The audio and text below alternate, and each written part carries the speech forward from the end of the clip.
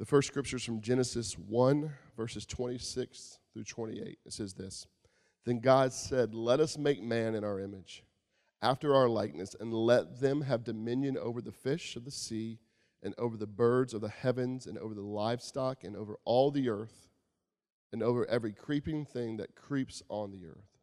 So God created man in his own image. In the image of God he created him. Male and female he created them. And God blessed them. And God said to them, be fruitful and multiply and fill the earth and subdue it, and have dominion over the fish of the sea, and over the birds of the heavens, and over every living thing that moves on the earth. Matthew 28, 18 through 20 says this: And Jesus came and said to them, all authority in heaven and on earth has been given to me. Go therefore and make disciples of all nations, baptizing them in the name of the Father, and the Son, and the Holy Spirit, teaching them to observe all that I have commanded you. And behold, I am with you always to the end of the age. This is the word of the Lord. I once met with a woman who wanted to sell my brother-in-law a collection of coins. And so as I met with her and I was kind of appraising those coins, she was telling me that she had inherited these from her father.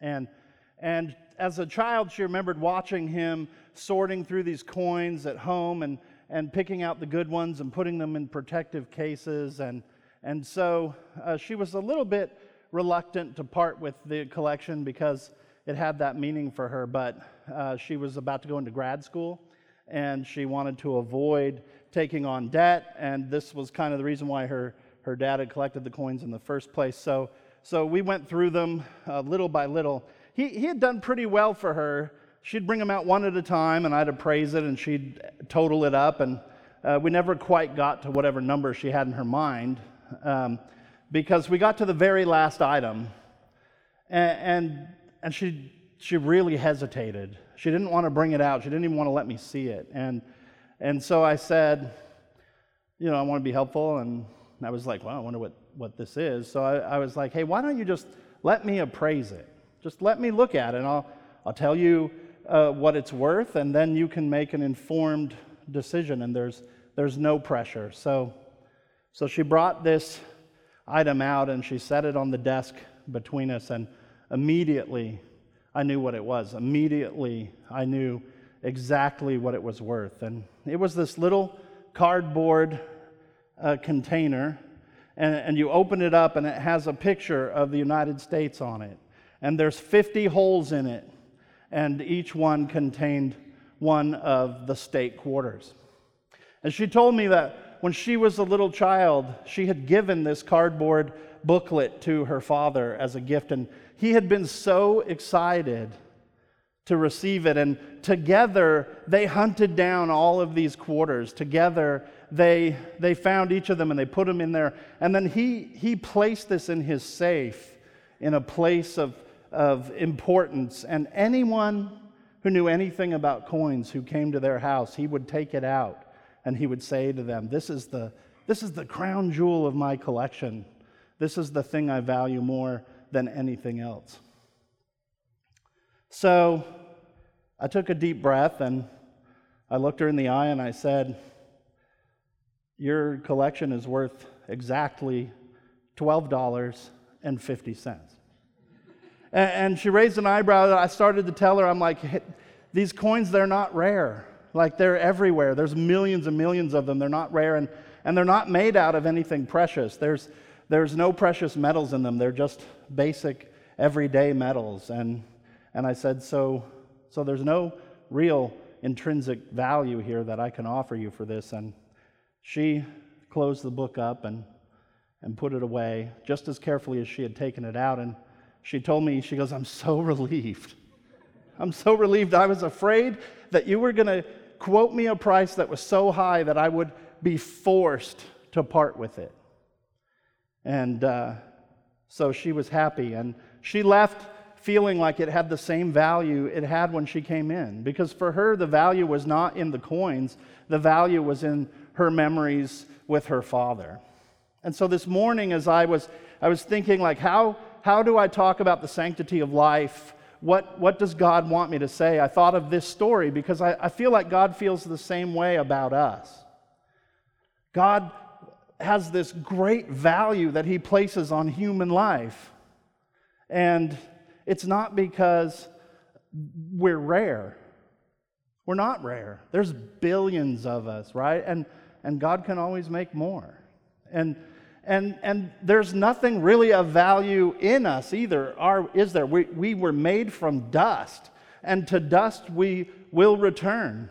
There's the value that comes to human life, the value comes because of our relationship to God. We are made in his image. And those of us who believe in his Son, we're given the right to be called sons and daughters. There's a great and unique value to human life. C.S. Lewis said in The Weight of Glory, he said, there are no ordinary people. You have never met a mere mortal. You see, God sees human life as great and unique in all of creation. In the account of the creation account that we find in Genesis 1, we see that human beings were created separately and differently from all the rest of creation. We're not only the crowning achievement of God's creation, but all the rest of creation was created for the purpose of sustaining us. See, we're both flesh and spirit. We're both of the earth and of heaven. We're allied to both worlds. And most profound of all is the fact that we're made in the likeness and image of God himself. See, all the rest of creation was made according to its own kind, right? The plants were made according to their kind. The animals and the birds and the fish, they were all made according to their kind. But when we get to human beings, it doesn't say that we were made according to our kind. It says we were made after the likeness of God. We were made in the image of God. So I know we've been taught differently. I know we all think this, but it's not true. We are not members of the animal kingdom. We are separate and different from them. Not to say that God doesn't care about the rest of his creation, because he does. We see in Proverbs 21 that a righteous man takes care of his animals, and we know that part of the reason we have a Sabbath day is so that animals can rest from their labors. But the killing of animals was condoned for food and for clothing, and it was required as a part of the sacrificial system of the Old Testament. But the killing of a person is a huge thing in Scripture. God told Noah just after the flood, he said, if anything, a man or a beast kills a person, then it has to be put to death. In Genesis 9, it tells us why. It says, whoever sheds the blood of man, by man shall his blood be shed, for God made man in his image. And the psalmist in Psalm 49 seems to understand the essential value of a human being when he writes, truly no man can ransom another or give to God the price of his life, for the ransom of their life is costly and can never suffice. Think about that. Think about that when you think about Jesus and how he paid that price. He paid that ransom for each and every one of us when he died on the cross. It really puts the great and unique value of human life into perspective, doesn't it? So this morning, I get to talk to all of us about the sanctity of human life. And so first, we're going to look at kind of God's plan for human life, and then we're going to think about some of the barriers that are out there to God's plan. So let's jump in to God's plan for human life. I think that sometimes we have this idea that Adam and Eve were dropped down into the garden kind of like as if it was a big terrarium, right? Like like God was a 9-year-old kid who had this glass box where he's created this little world inside of it, and he throws his pets in there, and then he watches them for his own amusement. I don't think that that's how it is. I don't think that God created priceless human beings to constrain them for his own amusement. Although I do think that some of us amuse God quite often, and some of us more than others. The point I'm making is God did not intend for us to remain in the garden. Remember, the Creator God made us in his image. It was his plan that we would begin in the garden, but then that we would move out into the world and that we would create a culture, that we would create something amazing for his glory.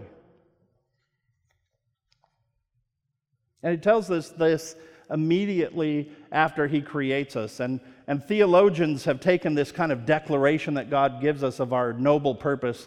Theologians have taken it and they've given it this important sounding title called the cultural mandate.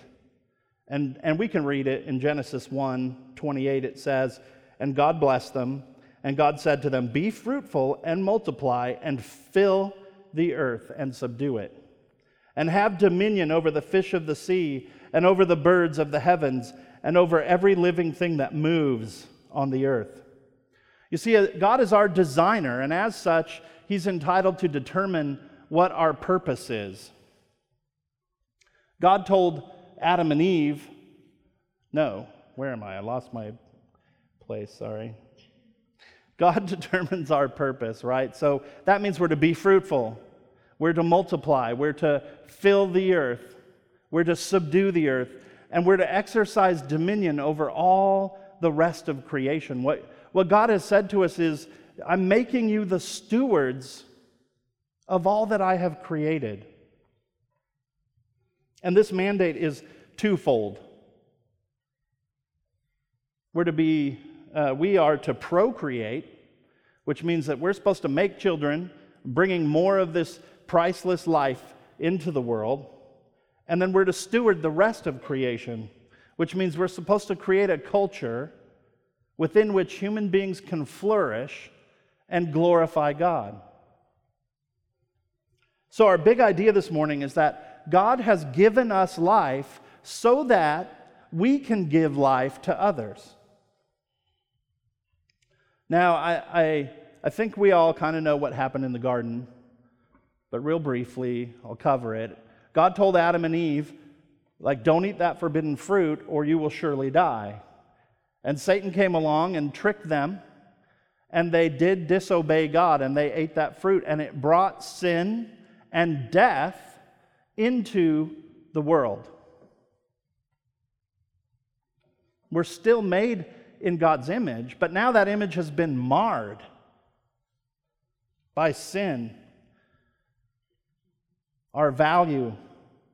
In the book of Romans, the Apostle Paul, he says in Romans 3:12, all have turned aside.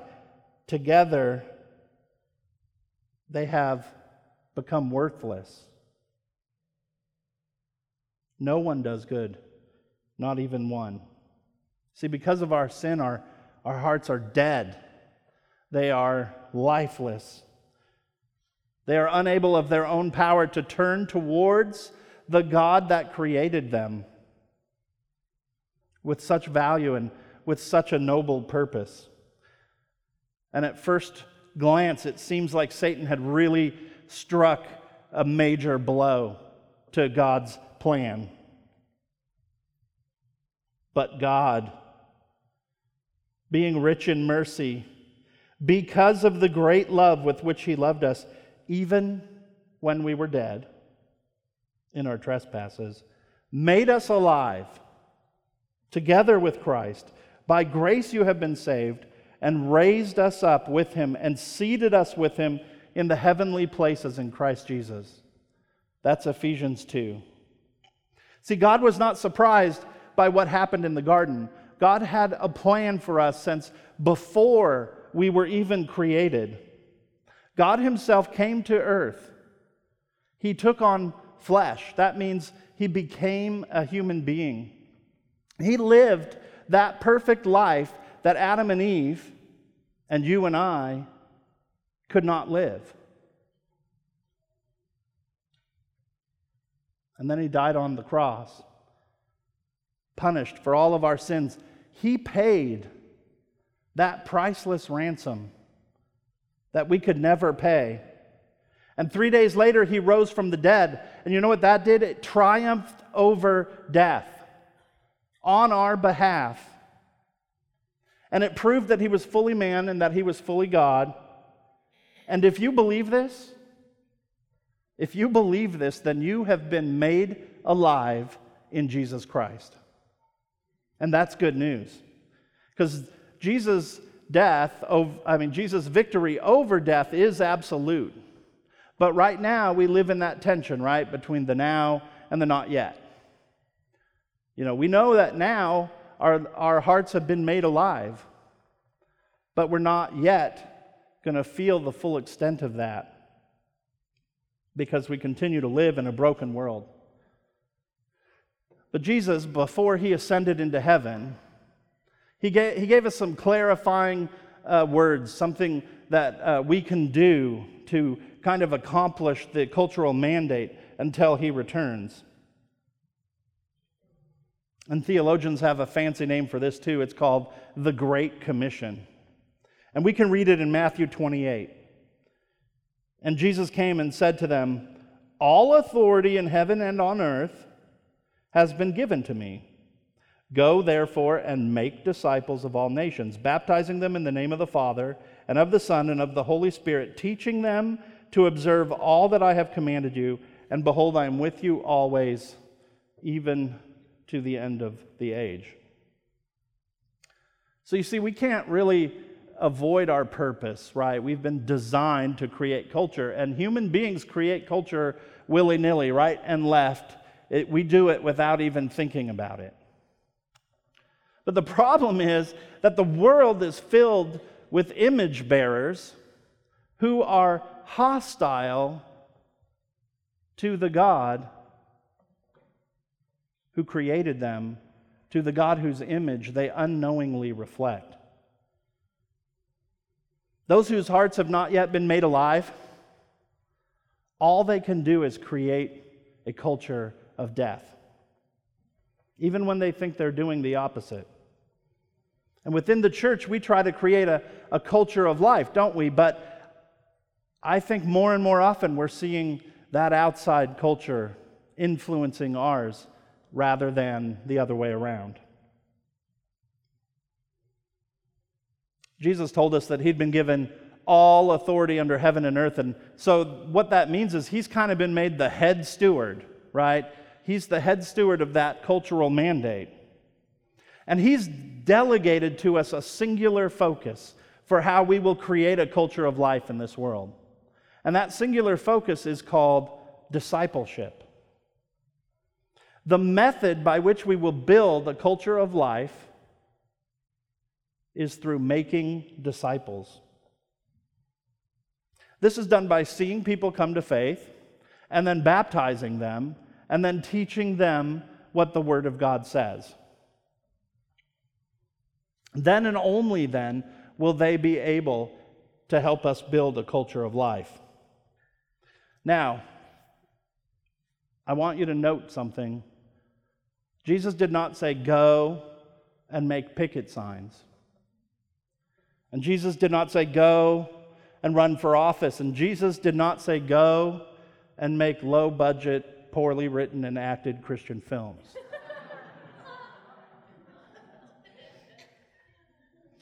There's nothing wrong with being politically active, and if you do it right, there's nothing wrong with using art to influence culture.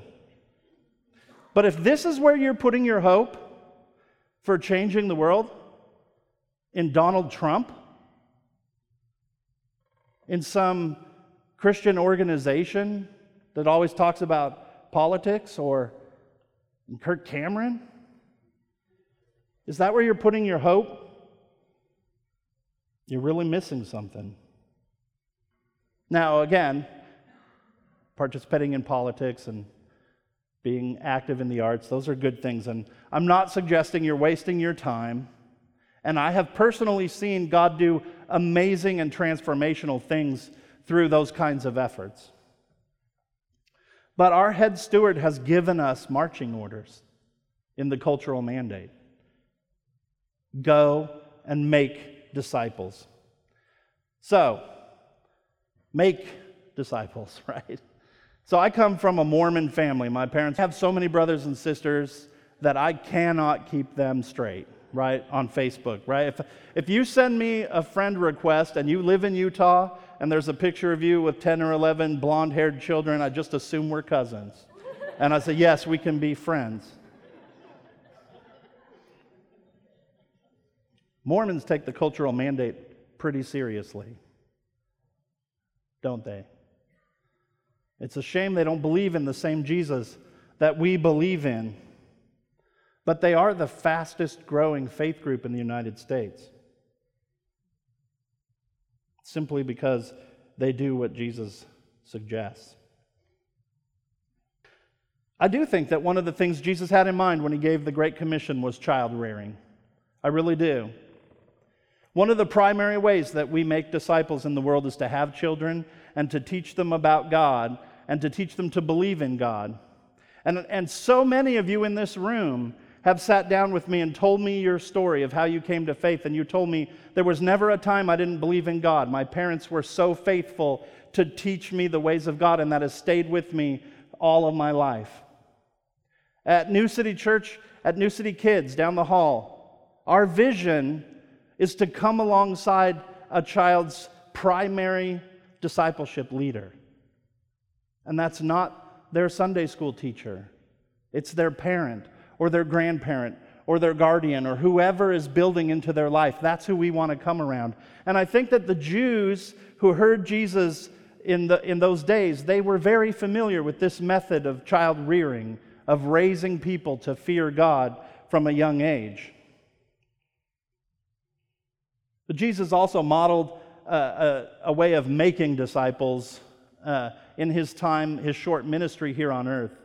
What to do with those who come to faith later in life. And for every story I've heard of a child coming to faith, I've heard a story of someone who had a coworker tell them about Jesus, or a campus minister, or a friend who came alongside of them and said, here's the good news, and watch them come into faith and help them understand what that means. Christians, those of us who are mature in our faith, we need to be discipling others. That's the mission. We need to be inviting people into our lives and telling them about Jesus and what he has done. And then when we see them start to believe, when we see them come to faith, then we need to teach them more about what the Word says and what it means to follow him. To observe all that Jesus has commanded in Scripture. See, God has a plan for this great and unique human life that he's created. He wants to see a culture in which we flourish. But in that culture war against the culture of darkness that's all around us, we need to remember that it's only when someone comes to faith and becomes indwelt with the Holy Spirit that they'll be able to feel conviction of their sin and repent and develop a desire to help us build a culture of life that gives glory to God. The barriers to God's plan. God has given us life so that we can give life to others. But what are those things that kind of get in the way of that? I want to take a look at 3 distortions of the great and unique value of human life that as we look at the next slide, and as I begin to talk about it, I know that some of us are going to feel conviction, but I'm afraid that some of us are going to feel condemnation. Guys, I apologize for that. I tried to think of a way to talk about this subject without addressing some of these issues, but it wouldn't have been good. But let me say this, if you're guilty of these sins, of some of these sins, or one of these sins like I am, if you believe in Jesus Christ, there is no condemnation for you. Romans 8 tells us, there is therefore now no condemnation for those who are in Christ Jesus, for the law of the Spirit of life has set you free in Christ Jesus from the law of sin and death. You have not committed the unpardonable sin. Your sin is covered by the immeasurable grace of Jesus Christ and his work on the cross. And so if as we discuss this, you hear a voice of condemnation inside, that voice is not from Jesus. So don't listen to it, okay? All right, let's look at these three distortions. The first one is the destruction of human life. As we saw in Genesis 9, because we're made in God's image, the ending of a human life is a really serious matter. And to create a culture of life, we have to do what we can to protect those who are most vulnerable, right? Yet we've passed a lot of laws against killing, and that doesn't seem to have been enough. And there's been a lot of protests, and that doesn't seem to have been enough. You know, Jesus spoke about murder in Matthew 5. In the series we just went through, the Sermon on the Mount, we talked about this. And Jesus equated people who are angry with people who have committed murder. Because, see, the underlying condition of the heart, at the heart level, they're the same sin. And he went on to suggest that we need to be actually he didn't suggest it, he commanded it, we need to be very proactive in resolving personal conflict with one another. Lack of true fellowship, lack of peacemaking, that's what leads to murderous anger. So how can I not think about school shootings, right? Where we've had this tragedy happen, this murder has happened, and now we have, all we talk about is guns.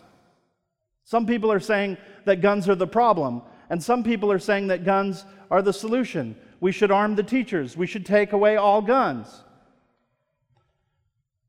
I don't think that guns are the problem. What I don't hear people asking is, what is that unresolved underlying conflict between people in the culture of that school?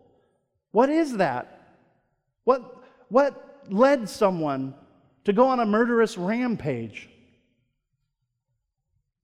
Instead, we politicize it. And I observe something similar when it comes to this issue of abortion. Many Christians call themselves pro-life, but it seems that more and more I see that term just being politicized. Now I hate the idea of the unborn being killed. But can I really call myself pro-life if all I do is vote a certain way? There are many, many, many reasons why women choose to have abortions. But I have to ask myself, am I supporting people who would adopt? Am I helping to meet the physical, spiritual, mental, emotional needs of unwed pregnant women? Am I holding men accountable for the pressure that they put on women, or asking them to step up and take responsibility for their own choices? I'm not going to walk you through why we believe that abortion is wrong. It's in Scripture, and Sanctity of Life Sunday was recent. You can Google it, and I'm sure there's 100 sermons that'll walk you through it. If you really feel it's necessary, just come see me, and I'll be happy to talk to you about it. And I don't want to quote you a whole bunch of statistics that tell you how enormously, incredibly, mind-bogglingly awful it is.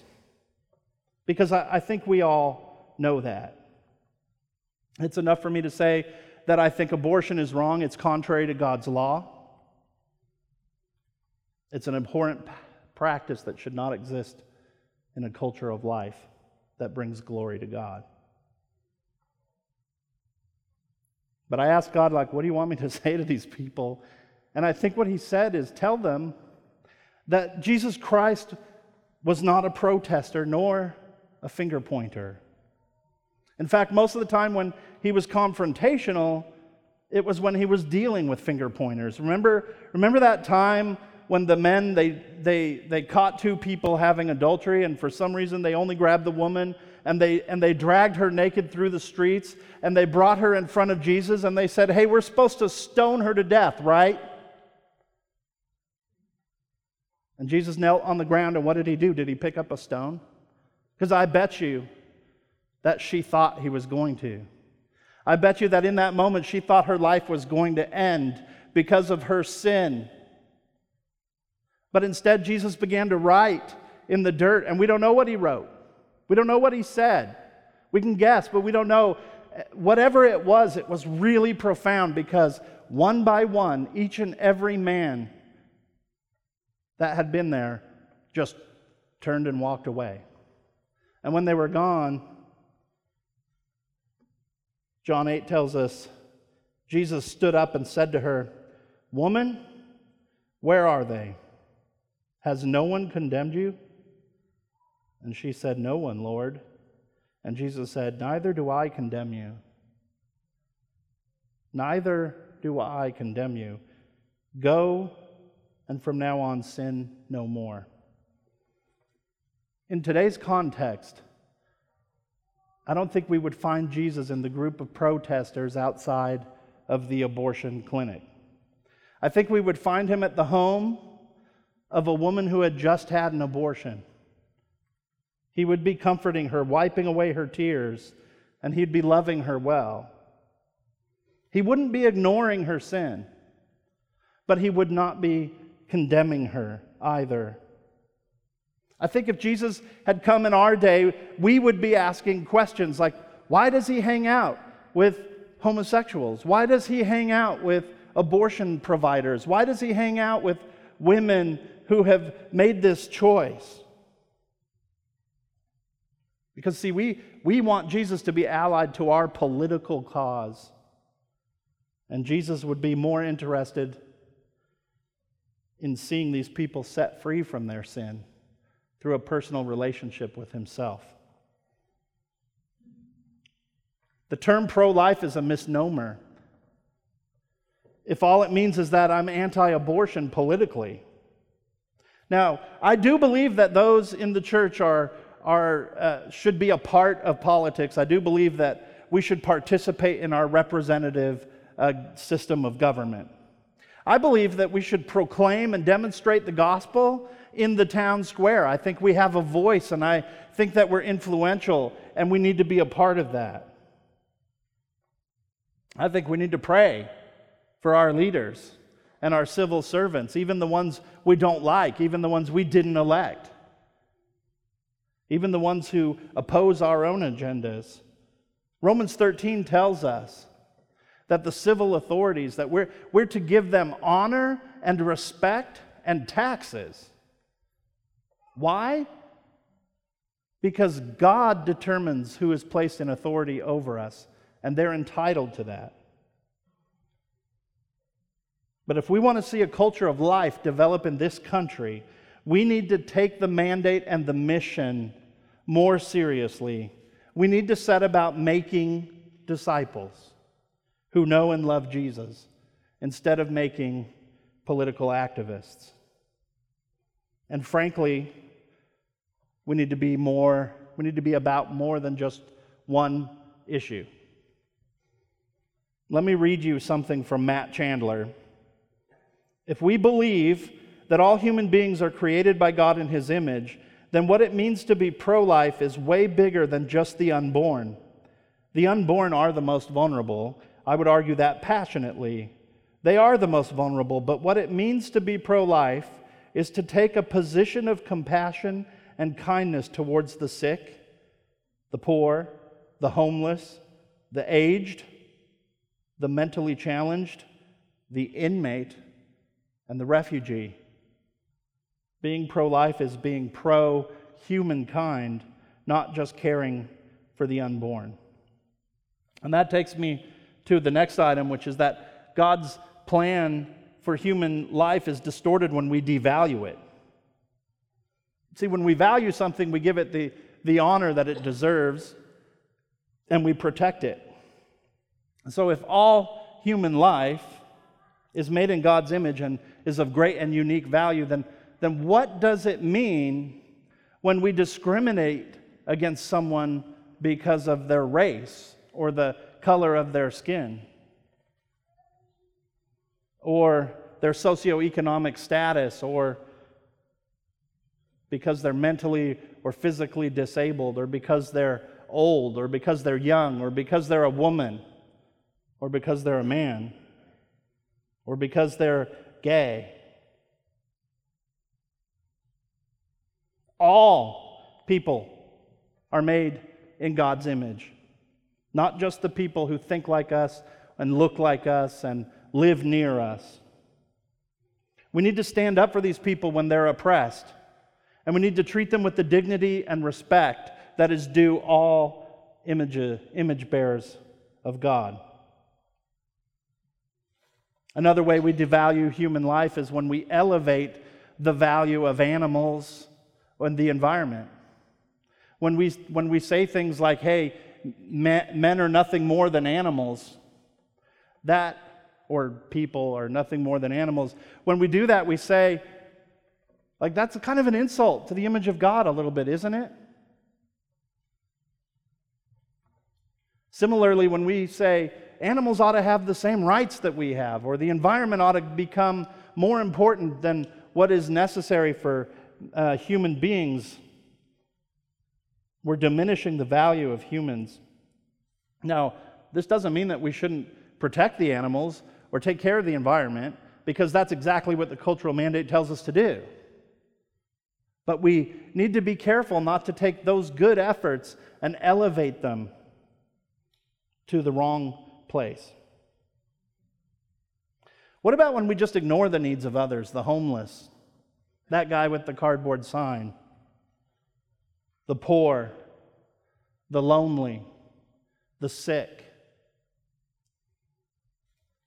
When we don't meet their needs, we're saying, you're not worth my time. You're not worth my attention. You're not worth my thoughts. You're not worth my money. These are image bearers of God. As a church, we need to be all about mercy and justice, and that means we stand up for all who are made in God's image, and we seek to meet the needs of all who are vulnerable. We need to be seeing and meeting the needs of the widows and the fatherless and the refugees. Serving when opportunities arrive is a great way to demonstrate that you value human life. Giving generously to a church that tries to accomplish these things is a great way to show that you value human life. Praying for these people, supporting these people in ways that you can, shows them that we value them. The last distortion I want to talk about is the deferment of human life. And I just want to pause for a minute and go back to the cultural mandate. The cultural mandate was given at two key moments in human history. One, right after creation, there were two people. And one right after the flood, and there were 8 people. At that time, when God said, be fruitful and multiply, I think that Noah and Adam could have reasonably inferred, like, hey, he wants us to get busy and start creating children. But I think in today's world, there's billions of us now, and we're all at different ages and stages of life, and we have different circumstances. And I think it's okay for us to say, like, hey, there's not this intense, immediate pressure to create life. In fact, we see in Scripture, of course, that there are certain people who shouldn't be having children. Single people should not be having children. It should be happening out of marriages. So people who are called to be single, or people who are just single because that's how it is, or little kids, or maybe even people who are just not physically able, there's no pressure on you to have children because of the mandate. The Apostle Paul, in fact, urged people like, hey, stay single as long as you can. It's a good thing because then you can serve the gospel better. And he wasn't contradicting the cultural mandate. You know why? Because people without children serve the cultural mandate in full, in every way, as people who have children.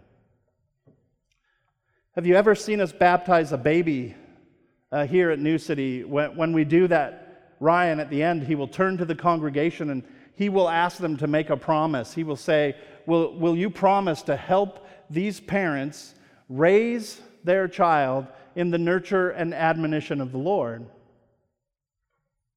Why does he do that? Because we're all a part of it. He says it takes a village. I say it takes a culture of life to support these people. And so, we don't go to their house necessarily with bottle brushes and do their dishes, but what we do is we bring them meals, and we pray for their kids, and we serve in Sunday school, and maybe we offer to babysit.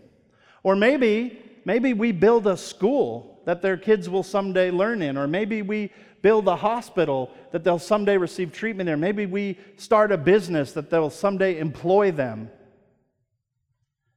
Maybe we pass laws that protect them, or we lead discipleship groups so they'll know how to disciple their children. This is all culture building, and you don't have to have children to fully take part in it.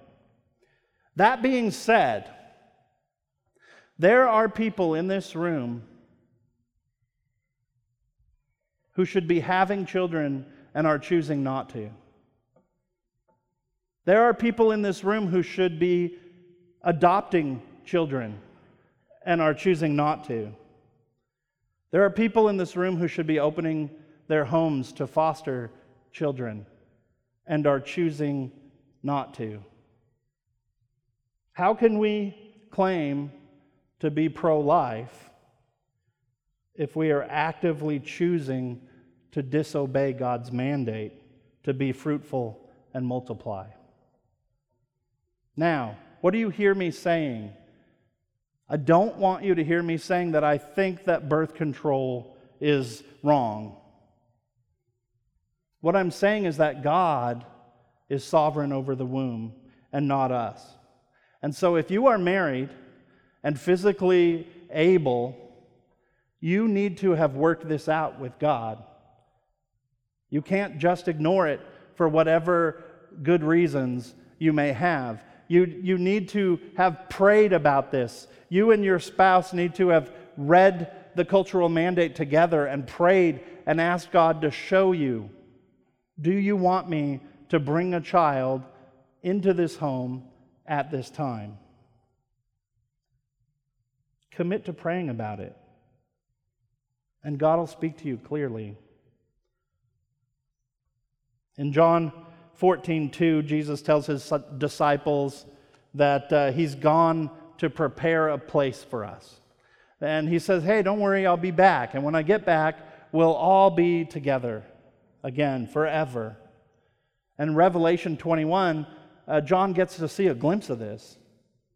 And this is what he writes in Revelation 21. Then I saw a new heaven and a new earth. For the first heaven and the first earth had passed away, and the sea was no more. And I saw the holy city, New Jerusalem, coming down out of heaven from God, prepared as a bride adorned for her husband.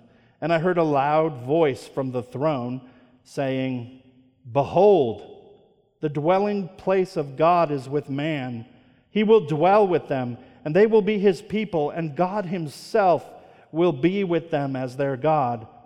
He will wipe away every tear from their eyes, and death shall be no more. And neither shall there be mourning, nor crying, nor pain any more, for the former things have passed away. And he who was seated on the throne, that's Jesus, said, Behold, I am making all things new. See, Jesus Christ is the living God. He's also fully human. And so, you know what that means? Like the cultural mandate applies to him too. He has to fulfill the cultural mandate, and he's doing so. Except he's doing it perfectly. See, this broken world will pass away, and Jesus is making it new again. And like the garden, it'll be a place where we spend time with him, those who believe in him. You see, it starts in the garden, but it ends in a new city. This new Jerusalem. That's why we call ourselves New City Church. Did you know that? Because we want to proclaim that Jesus is making all things new. That perfect culture that we could have had if sin and death had never entered the garden, that perfect life of living side by side with God, it's going to happen. It will exist. And imagine a world of image bearers who've subdued and filled the earth with the glory of God. We want to call as many people to that, to believe and become a part of that as we can. God has given us life so that we can give life to others. So, church, we have our mandate and we have our mission. Let's not become distracted by the politics of our day, but let's stay focused on building a culture of life together, making disciples, seeing their hearts made alive again in Jesus Christ, and teaching them to follow the truth of his word. Let's pray. Heavenly Father, I confess that I'm the biggest sinner in this room, and Lord, I pray that you would forgive me for being apathetic when I should have been passionate. And I pray that you would forgive me for being passionate when I should have become passionate. Lord, I know that many people in this room have been touched by some of the issues that we discussed. And Lord, I pray that you would not allow anyone to leave this room feeling condemned of their sin. But Lord, I pray you would draw them to themselves and let them know they are loved and forgiven. Father, as a church, I pray that you would help us as we do our best to build a culture of life here in Lawrenceville, in Gwinnett County, in Atlanta, in Georgia, in the United States, and around the world. Lord, could it be soon that you come back, that we'll walk with you as was always intended, that there'd be no more sickness and death and pain. But Lord, while we're here in the in-between, Lord, I pray that you would give us strength and commitment and focus on your great plan for this wonderful gift of life that you have given to us. I pray this in Jesus' name. Amen.